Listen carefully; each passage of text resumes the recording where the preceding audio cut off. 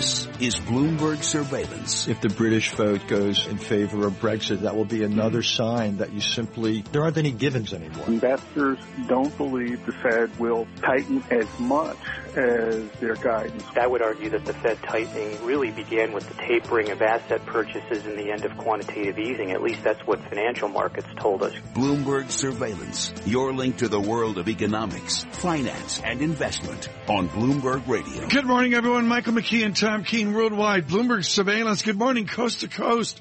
Bloomberg 1200 Boston. I'm picking myself up off of the floor. The Associated Press reporting that Bill Lee, Spaceman Bill Lee, ex-Red Sox pitcher running for Vermont governor. You don't need to know anything else this morning except that. Good morning, Bloomberg 1200 Boston. Bloomberg 1130 New York. The Yankees 6 wins in a row. 500 baseball. Good morning, Washington 99.1 FM, San Francisco 960 the Bay Area, and all of you across Baseball America, Sirius and XM, Channel 119. We'll get to Wilbur Ross here in a moment. Bloomberg Surveillance. Brought to you as always by Cone Resnick. Look ahead.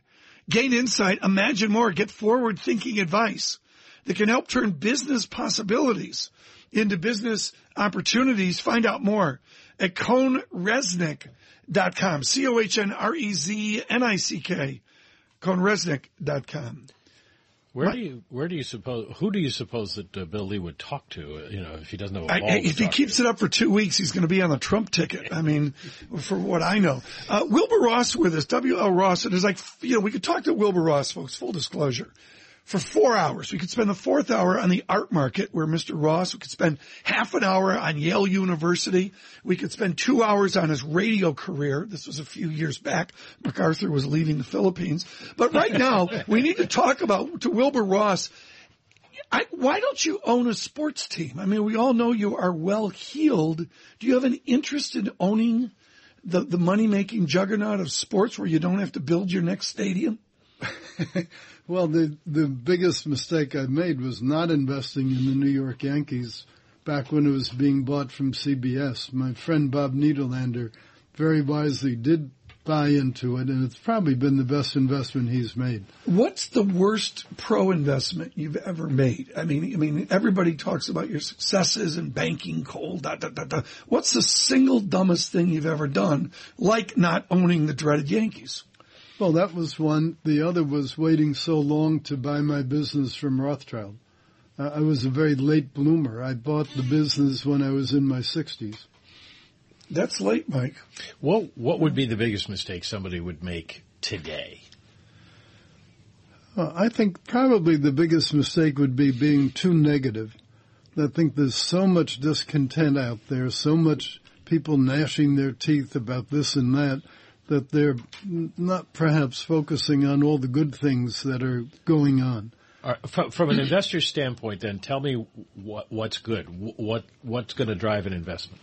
Well, what we've been doing of late is buying the distressed bonds of oil and gas producers in this country, the shale people, mostly in the Permian Basin, some in the Eagle Ford, some in a few other of the very low-cost formations. We're inclined to think that when oil broke down through $30 a barrel a bit ago, that kind of marked the low. Mm-hmm. And while we don't think it gets back to 100 anytime soon, it doesn't need to. If it gets into this $50, $60 range, right, it's going to be fine companies for the low cost. Can service the debt, or is it that somebody's going to buy those companies and the debt will still be valid? Well, in some cases it's one. Some cases we'll end up with the equity. But we think that demand for petroleum will keep growing, albeit at a very small pace. We think the new production coming in where the U.S. is really going to be the swing producer. It's no longer going to be OPEC as the swing producer because other than Iran, the Gulf countries are pretty much at their effective capacity right now. There's very little unused capacity. So U.S. will be the big swing. And I think the reason it won't go back to 100 is that long before 100, tremendous amount of U.S. supply would come back in. Are equities priced to perfection? Not in the Wilbur Ross world, but for mere mortals, do they look at central bankers affecting policy and the distortions of negative rates And can they bring that over to equity and stability down the road? Well, it may be. I think that the Federal Reserve Board should have raised rates already.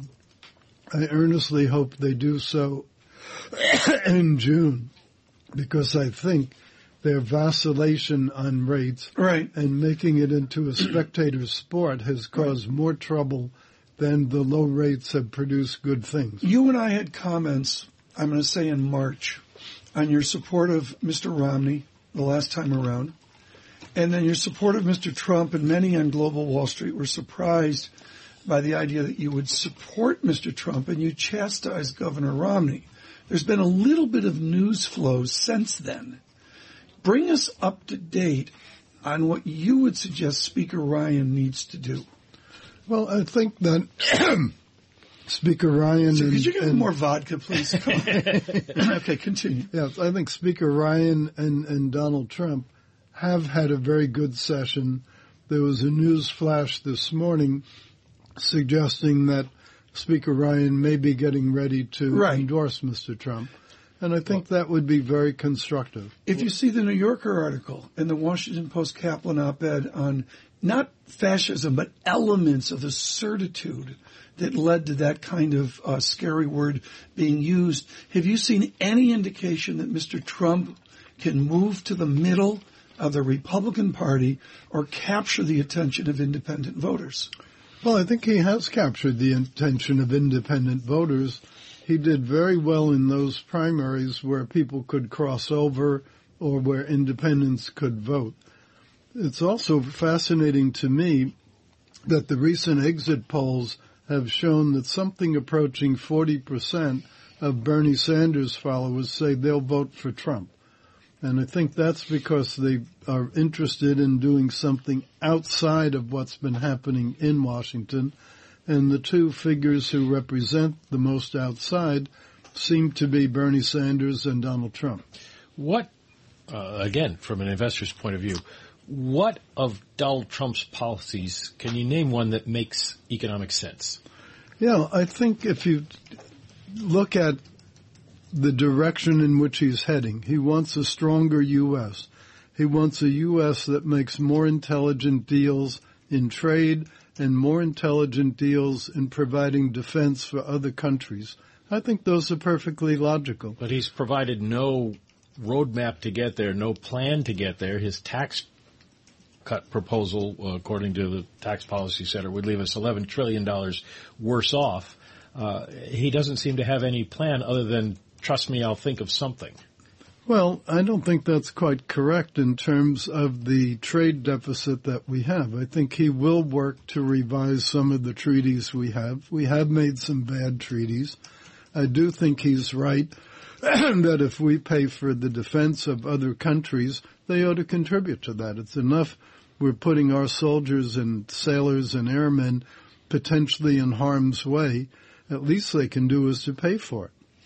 Most countries in the developed world have far less defense spending as a percent of GDP than we do.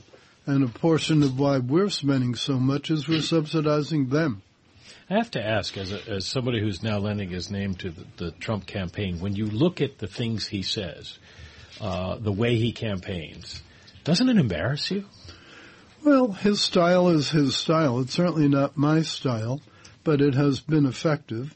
And people say, well, is he really a good businessman? Name me another candidate who's ever become a major party nominee with spending as little money as he has spent. If that isn't the business coup of the year, I don't know what is. Should hitters like you who don't support Mr. Trump, should they cut a check to the Secretary of State? I mean, should they support Hillary Clinton? That would be another more gracious way of translating it. I'm not a fan of Hillary Clinton, and so I think that they should stick with Trump. I also think if you believe in the two-party system, and I think the two-party system is one of the reasons why the U.S. has not fallen into a lot of the problems that Europe has. If you believe in the two-party system, you really should support your party's nominee.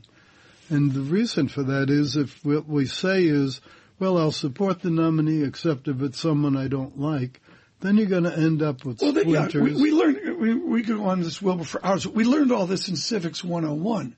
Why is this nation having trouble respecting your view on the two-party system? What has collapsed? I'm not sure the nation is having trouble. I think that Donald Trump will be elected president, and it will prove my theory to be correct.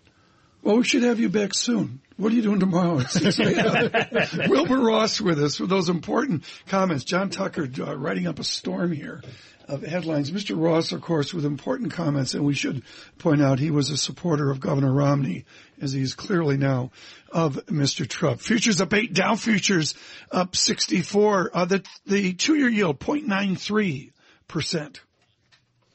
All right, let's check in now with Michael Barr and get the latest world and national headlines. Mike, Tom, thank you very much. It could be a long day for the head of the Transportation Security Administration. TSA Administrator Peter Neffenger will be before the House Homeland Security Committee.